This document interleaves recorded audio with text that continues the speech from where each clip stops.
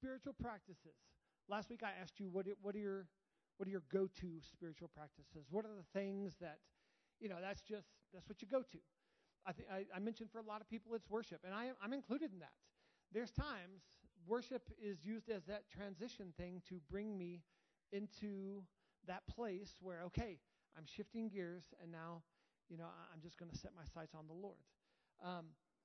I preached a message last week called Flexing, and today it's Flexing 2. And I desperately wanted to do the graphic Flexing 2, Electric Boogaloo. So in my mind, it might say Flexing 2, but it's Flexing 2, Electric Boogaloo. Because there was a movie in the 80s called Breakin' 2, Electric Boogaloo. And there we go. Spiritual disciplines. You guys, it's so easy to get into a rut or to get into just the familiar. I'm the biggest creature of habit I know, and I'm okay with that. Went out to dinner, new restaurant in Longmont this week, ordered the shepherd's pie because I was talking to the chef, and he raved about the shepherd's pie, so I ordered the shepherd's pie, and I'm like, I made a declaration, I will come to this restaurant again, and I will eat shepherd's pie probably every time I come here. I will try nothing else. Longmont, what's the name of it, Andy? Public House. Longmont Public House is where it was. Shepherd's pie was phenomenal. The toffee pudding or butter cake was phenomenal. Maybe one day I'll try the beef stroganoff. They say it's phenomenal. Probably not, because the shepherd's pie was phenomenal. I'm a creature of habit. So I've been stretching myself in spiritual disciplines. And here's why. I don't want to become numb. I don't want to have such a routine with the Lord that I'm not open to newness, new instruction or new direction or new challenging or new sharpening. Part of my routine is when I go for my 45-minute walk every day, I'm listening to something. I'm listening to a podcast. I'm listening. But I've been doing multiple walks a week where I listen to nothing, where it's just silence. Even to the point where if it's cold, like I want to hear the wind. Like I don't want to cover my ears. I want to hear just the beautiful sounds of nature. Because that's a spiritual discipline, the walking with the Lord in the silence that I'm trying to nurture. How cool was last week having the panel that we had up here and just reading through Scripture like a verse or two at a time and then praying Scripture. Wasn't that awesome? You guys aren't saying anything right now, but after church last week, I had so many people say that was awesome. It was awesome. I don't need your validation.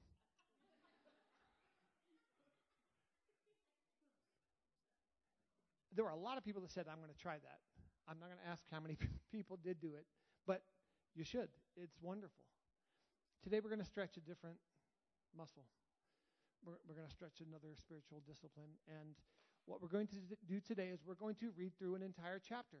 Last week I just got done saying when you're spending time in the Word, you don't have to plow through a chapter or two chapters, or you don't have to, that's not the purpose of it. But I will say this, that is a spiritual discipline that is good to practice. So if you will turn in your Bibles to Mark chapter 8. This is an amazing chapter. I don't want to I don't want to spoil anything because it's good from top to bottom, and there's some really cool secrets. And when we talk about the mysteries of the Lord, they're not secrets, they're mysteries. They're things that God wants to reveal. They're things that God wants to bring revelation to, that He's not hiding from us. And to me, Mark chapter 8 is just one of those chapters that it's not just a bunch of dangling participles ordered together. There's progression. There's interlinked truth. So here's what I'm asking. Mark chapter 8. Turn there in your Bible or your Bible app and stay with me. Don't be distracted. Don't wander. Don't let your mind wander. We're going to just let Scripture do the heavy lifting. As we read this, and I'm just going to let you know, my goal, and I see the clock, my goal is to read through it twice. My goal is to read through it the first time and then to circle back around and kind of unpack as we go. Is that okay that we're doing this? Totally hypothetical. It's okay whether you said yes or no. It doesn't matter. We're doing it, right? Right? Okay. I'm reading from the ESV. Mark chapter 8, verse 1. In those days, when again a great crowd had gathered and they had nothing to eat. All right, I'll stop there. Just again, there's certain words you got to look for. You're like, oh, the word again. This is interesting to me. When a great crowd had gathered and they had, when again a great crowd had gathered and they had nothing to eat, Jesus called his disciples to him and said to them, I have compassion on the crowd because they've been with me now for 3 days and have nothing to eat. And if I send them away hungry to their homes, they will faint on the way, and some of them have come from far away. And the disciples answered him, how can one feed these people with bread here in this desolate place? And Jesus asked them, how many loaves do you have? They said, 7. And he directed the crowd to sit down on the ground. And he took the 7 loaves, and having given thanks, he broke them and gave them to his disciples to set before the people. And they set them before the crowd. And they had a few small fish. How many small fish? Few. And having blessed them, he said that these also should be set before them. And they ate and were satisfied. And they took up the broken pieces left over, 7 baskets full. And these were big baskets. And there were about 4,000 people. Actually, this means there were 4,000 men. There were even more children and women. And he sent them away, and immediately he got into the boat with his disciples and went to the district of Dalmanutha.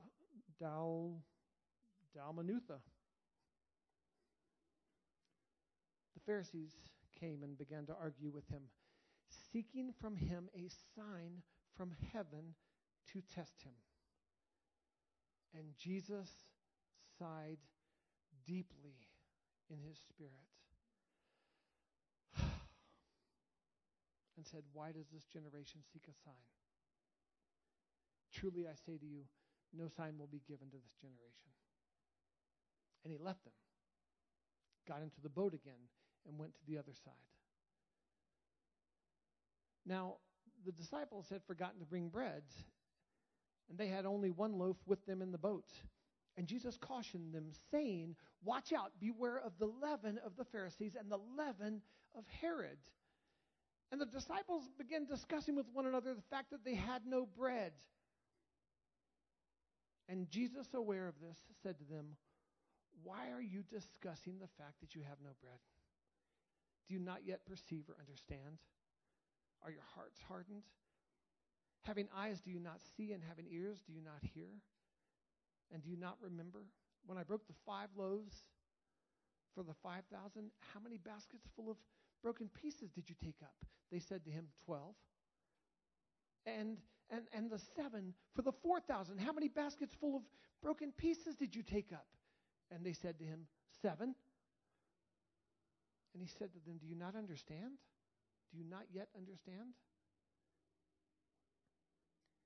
Verse 22, and they came to Bethsaida. Real cool thing, Beth means house. So Bethsaida means house of fishes, because this was a small fishing village. Bethlehem means house of bread. Bethel, it means house of God. So just anytime you see, Beth and you're curious, just turn to blueletterbible.org and be like, oh, what does Beth blah, blah, blah mean? House of what? So this, it means house of fish. And some people brought to him a blind man and begged him to touch him. And Jesus took the blind man by the hand and led him out of the village. And when he had spit on his eyes and laid his hands on him, he asked him, do you see anything? And the man looked up and said, I see people, but they look like trees walking. Then Jesus laid his hands on the eyes again, and he opened his eyes. his sight was restored, and he saw everything clearly. And he sent him to his home, saying, do not even enter the village. Verse 27, and Jesus went on with his disciples to the villages of Caesarea Philippi. And on the way he asked his disciples, who do people say that I am? And they told him, John the Baptist. Others say Elijah, and others one of the prophets. And Jesus asked them, but who do you say that I am? Peter answered, you are the Christ. And Jesus strictly charged them to tell no one about him. And he began to teach them that the Son of Man must suffer many things and be rejected by the elders and the chief priests and the scribes and be killed, and after 3 days rise again. And he said this plainly. And Jesus took him aside and began to rebuke him. But turning and seeing his disciples, he rebuked Peter and said, get behind me, Satan, for you are not setting your mind on the things of God, but on the things of man. And calling the crowd to him with the disciples, he said to them, if anyone would come after me, let him deny himself and take up his cross and follow me. For whoever, if I can pause real quick, that's why we hang a cross right here. Number one, we love the fact that it's empty, right? The cross of Christ is empty. He gave his life on that cross, and he was buried. He died, but he conquered death and rose from the grave. But also when we look at this, we should be reminded this is the cross of Christ that we are to daily partner with him in carrying this work. Let him deny himself and take up his cross and follow me. Whoever would save his life will lose it. But whoever loses his life for my sake and the gospel's sake will save it. For what does it profit a man to gain the whole world and forfeit his soul? For what can a man give in return for his soul? For whoever is ashamed of me and of my words in this adulterous, sinful generation, of him the Son of Man also will be ashamed when he comes in the glory of his Father with the holy angels. 38 verses, right? How long did that take?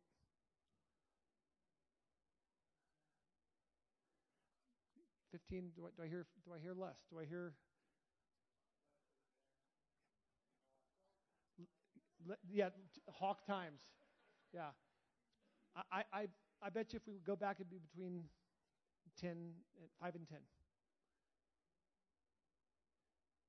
This is probably, for me, the 8th or 9th time I've read it this week. Let's not be afraid to spend time to chew through a chapter, like to chew and to meditate. So I'll be honest with you, I didn't go on to chapter 9. I stayed right here at 8. Because there's so much truth here. There's so much that's here. So we're going to read it again, and I want to point some things out to you. I want you to note every time there's a question mark at the end of that sentence, and how many times Jesus is asking a question. I want you to note, I want you to put tone into this. Having read it once and us reading it again, I want you to put tone behind Jesus' words, and I'm going to try and do that as well. There's a passage, and when we get to it, I'll let you know. There's a passage that I'm preaching next week. And I can't wait. I initially thought that's what I was preaching this week, and the Lord had other plans. So let's go back to verse 1.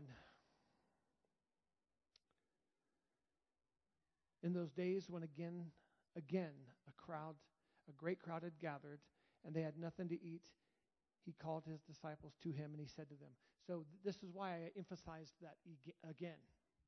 A great crowd again. Are you aware that Jesus fed thousands multiple times? Multiple times. Here in this passage, he referenced, hey, when I fed the 5,000, how many baskets did you pick up later? Hey, when I just fed the 4,000, how many baskets of leftovers did you pick up? Multiple times, he fed thousands. This number of 5,000 or 4,000, that was the men only. We don't have to get into it. It was just how they did things then. They counted the men, so how many women and children might there have been, and how big was that crowd? And now you apply how many baskets of leftovers were there. So again, there's another crowd. Again, there's a hungry people, not just hungry physically, not just hungry here, but hungry here. Hungry for the Lord. This crowd, it says, they were there 3 days. Jesus is saying, they've been here 3 days with nothing to eat. They won't go away. And so if they won't go away and take care of their bodies, we got to do something. We got to feed them. What kind of food we got? This is after the feeding of the 5,000. You'd think the disciples would learn their lesson. They don't. You think we would learn our lesson. We don't. How much food do we have? How much bread? 7 loaves. If I were to make spaghetti tonight, I would go to the store and I would buy a loaf of bread. How big would that loaf of bread be? Like the Italian or the French bread. It's the same thing, right? I don't even know what the difference is. The Italian bread, French bread, same thing. So you go and you buy a loaf of German bread, and it's like this big, right? We're not talking about loaves that big. We're talking about small loaves, 7. Jesus performs this miracle, and he feeds thousands.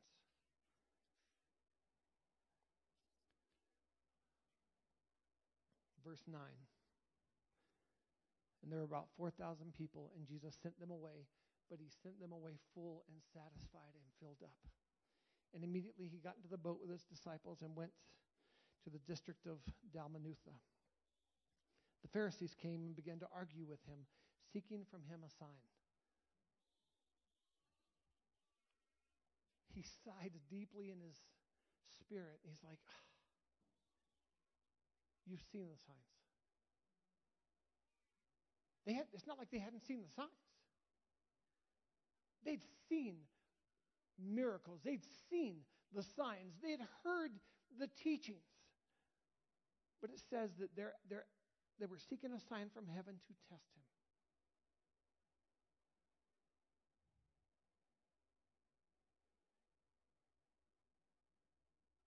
I'm going to apply this to my life. I don't want to be the one. I don't want to bring about heavy sighs to my Savior, because my lack of faith is once again asking Jesus to give me a sign, to test him, to really show me that you're good. God, really show me that you're loving. God, really show me that you're faithful. But we do that. We don't believe it. We've seen it time and time again, but then a heavy situation happens and we forget it.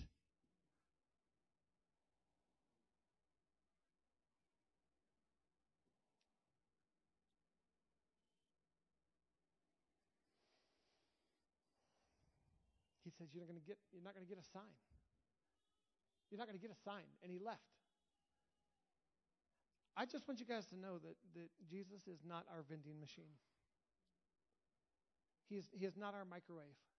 Whether we pop a few coins in the vending machine and we expect, okay, here's my blessing. Okay, here's the quick answer to my prayer. Okay, here's the microwave. 30 seconds, 45 seconds. Okay, Lord, we're giving you 45 seconds.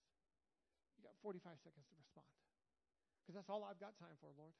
I'll give you 60. I'll give you 60. I'm feeling generous.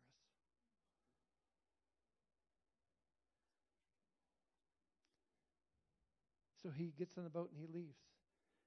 On the boat, the disciples are like, oh man, we really need to get better about bringing bread. I'm hungry. Did you hear that? My stomach's growling. So Jesus starts warning them about hypocrisy. Hey, I just want to warn you about the hypocrisy of Herod. I just want to warn you about the hypocrisy of the Pharisees. And he starts warning them about their hypocrisy, warning them, hey, don't fall for these traps.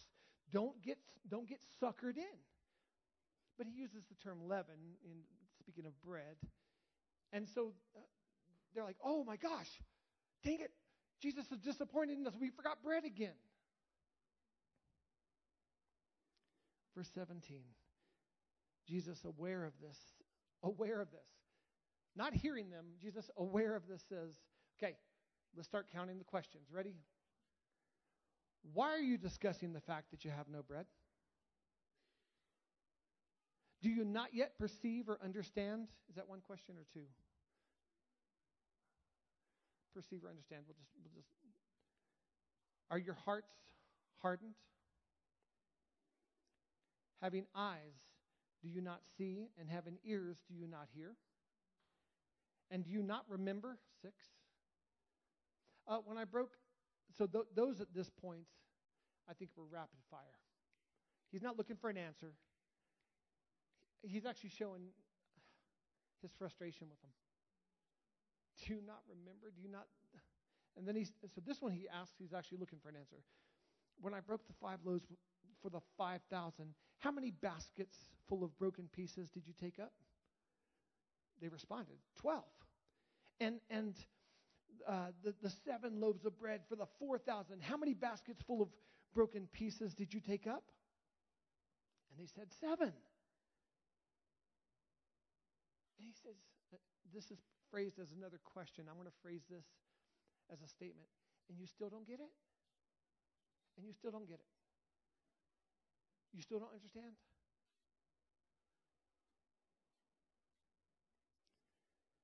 Love this transition. Jesus just got done saying, you have eyes, but you don't see. You have ears, but you don't hear. Then they go to Bethsaida.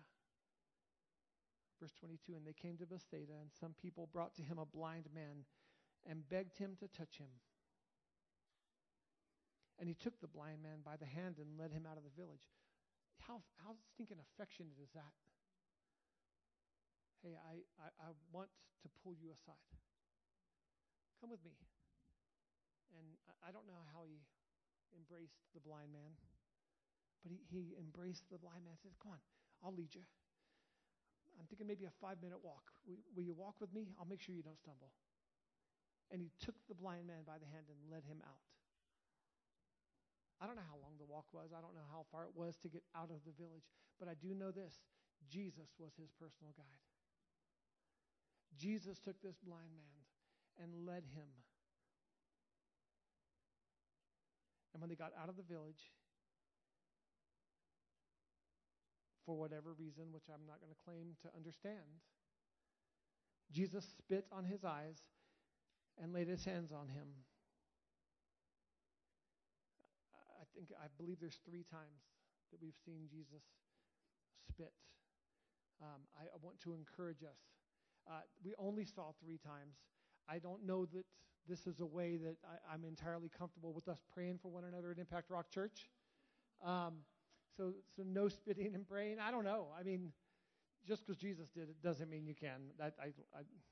You better hear the voice of God, like Sean Connery, Scottish voice of God. For you. And when he had spit on his eyes and he laid hands on him, he asked. Now it says here, do you see anything? Do you see anything? But here's the way I think, in my mind, here's how I read this. Do you see anything? Because my disciples are still struggling to see. Do you see anything? And the blind man looked up and said, I see people, but they look like trees walking. Like I imagine, like if you're squinting, right? Like a silhouette, like a hazy. I see people, they look like trees walking. Then Jesus laid his hands on his eyes again, and he opened his eyes. His sight was restored, and he saw everything clearly. And he sent him to his home, saying, do not even enter the village. Just go home. Go home. I'll be preaching on this miracle next week, really unpacking this, because this is unprecedented in Scripture. A 2-part miracle. Prior to this point, we've never seen this before. That's for our sake.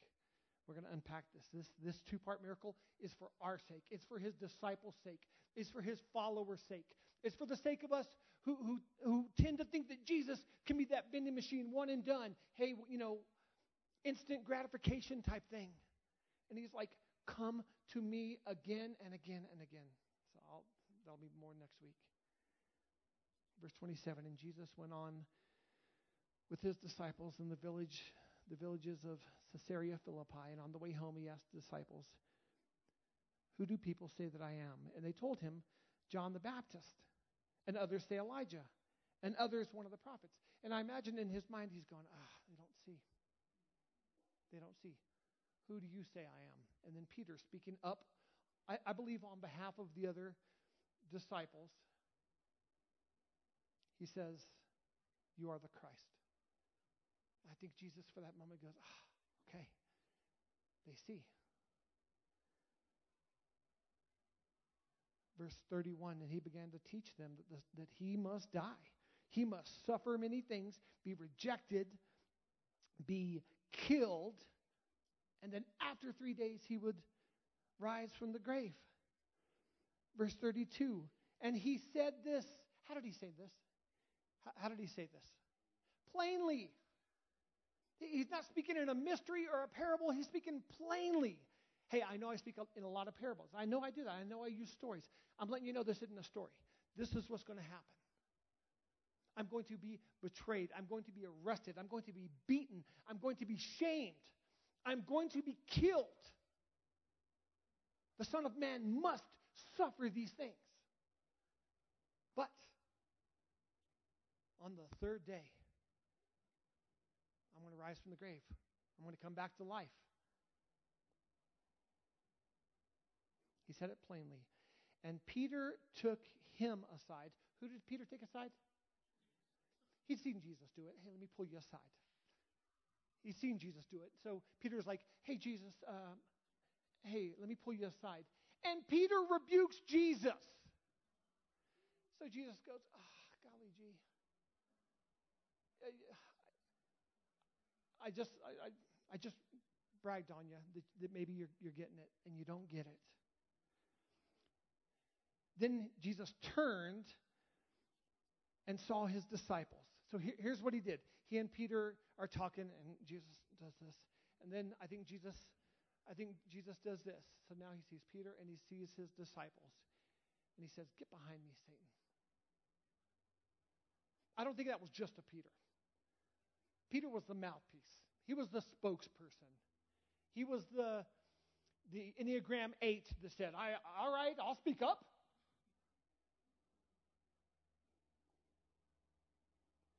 Get behind me, Satan, get behind me, adversary. That's what Satan means.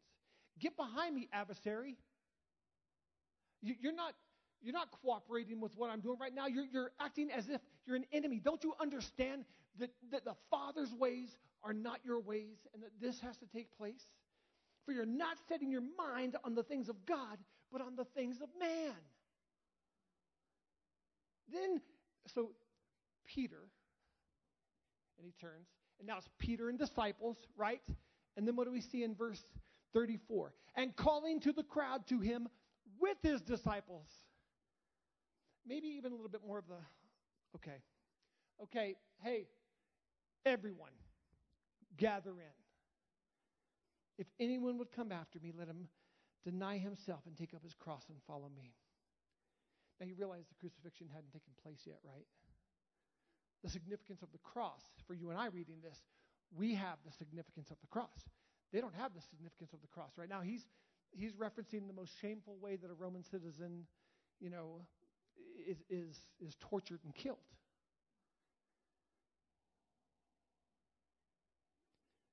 Whoever would save his life will lose it. Whoever loses his life for my sake and the gospel's sake will save it. God, let me not just read that fast. That was way too fast. Whoever loses his life for my sake will save it. Let's put a period there. Period. Whoever would lose his life for the gospel's sake will save it. Period. Now, he's not talking about Lord Jesus, come into my heart. I repent of my sins. Save me right now. He's talking about a life abundant. And he's saying, will you surrender your will, your life, your ways, your preferences for my sake? Will you do this for the gospel's sake? Once again, he hasn't died yet. He hasn't been arrested yet. He hasn't been portrayed yet. When we talk about the gospel, the good news of Jesus Christ, when we share the gospel, we share of his life, his death, his resurrection, his life, right? When we talk about the gospel, that's what it is. He's saying, for my sake and for the gospel's sake, what he's saying is, will you follow? Will you truly follow and partner with me in this work that I'm doing? How many of you guys have never seen that sentence before that has those two parts? It's not just a one-time thing. What he's saying is, yes, come to me, but come to me again and again and again. Yes, you got touched by me, but come again, I'll touch you again. Yes, you got fed by me, but come again, I'll feed you again.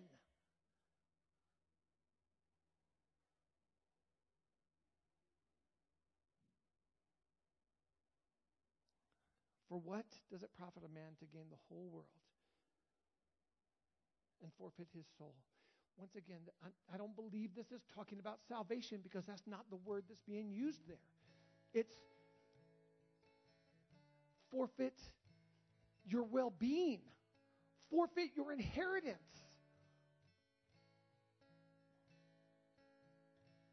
For what can a man give in return for his soul? His mind, his will, his emotions, his inheritance, that center of who he is, following Christ. For whoever is ashamed of me and my words in this adulterous, this unfaithful and sinful generation, of that person will the Son of Man also be ashamed when he comes in glory of his Father with the holy angels. I know that there's chapters in the Bible where there seems to be like a different heading, and that they kind of at times seem a bit segmented. And mine has headings too. Jesus feeds the 4,000 is the first heading. The Pharisees demand a sign, the second heading. The leaven of the Pharisees and Herod, the third. There's headings. But this is not segmented. This is a continuous word of the Lord to us. Can we stand real quick?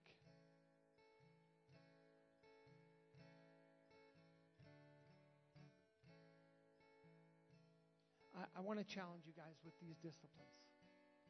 And I'm not pigeonholing, and I don't know how many of these, I don't know, I know there'll be a flexing part 3 next week. I don't know if there'll be a flexing for you. I don't know. I mean, we have Easter coming up in a month. I'm not going to preach this on Easter probably. But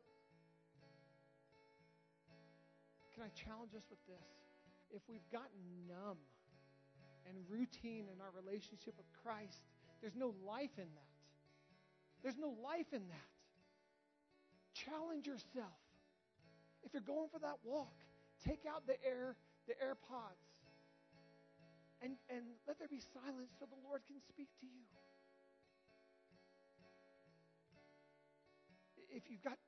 If you're making time for Scripture, just make it interactive. Just stop and pause and read it again and again. Go, oh, God, this is so good.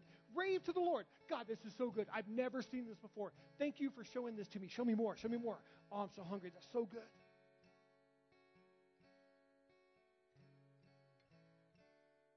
I really do love the fact that in Ephesians 4, it makes it real clear what our job as pastors are, and that's to equip you.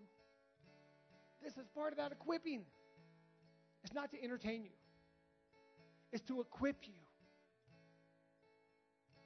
I'll tell you the hardest part of my job. This is the hardest part of my job. There's not even a close second. This is the hardest part of my job.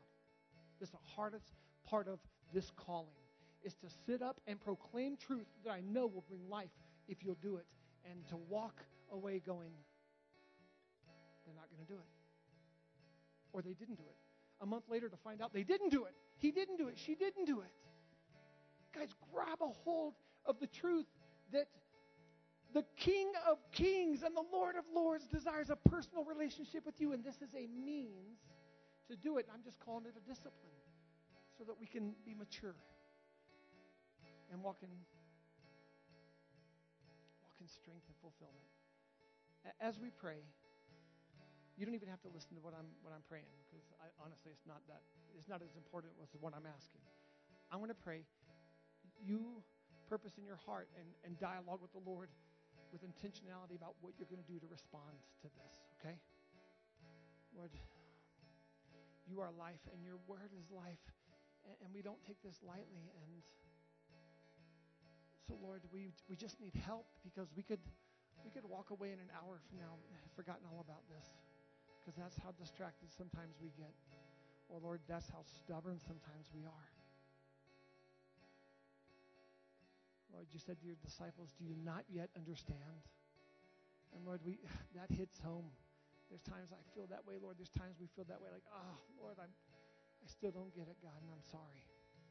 So, Lord, we do come to you in a spirit of repentance, changing our mind about our dullness, but also asking for your help to grow us in this area.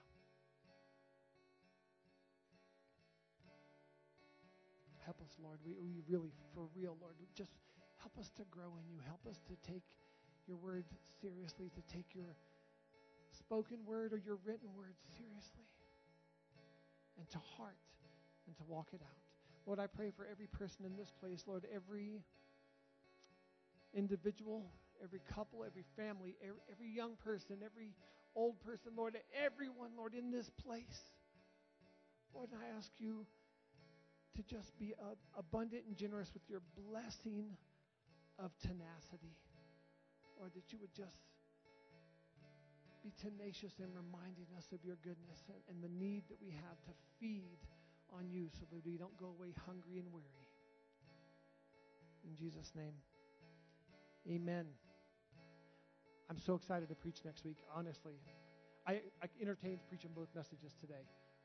Holy Spirit's like, that's stupid. Don't do that. Don't do that. That's stupid. You got next week. So I'm excited to preach it next week.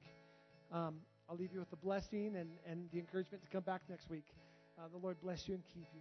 The Lord make his face to shine upon you and be gracious to you. The Lord turn his face towards you and give you peace. Have an amazing day. If you need prayer for anything, come on up. You haven't missed the opportunity to receive prayer. And if you don't know Jesus, but you want to know him, come on up, because we'd love to make that introduction and pray with you as well. Have a great day.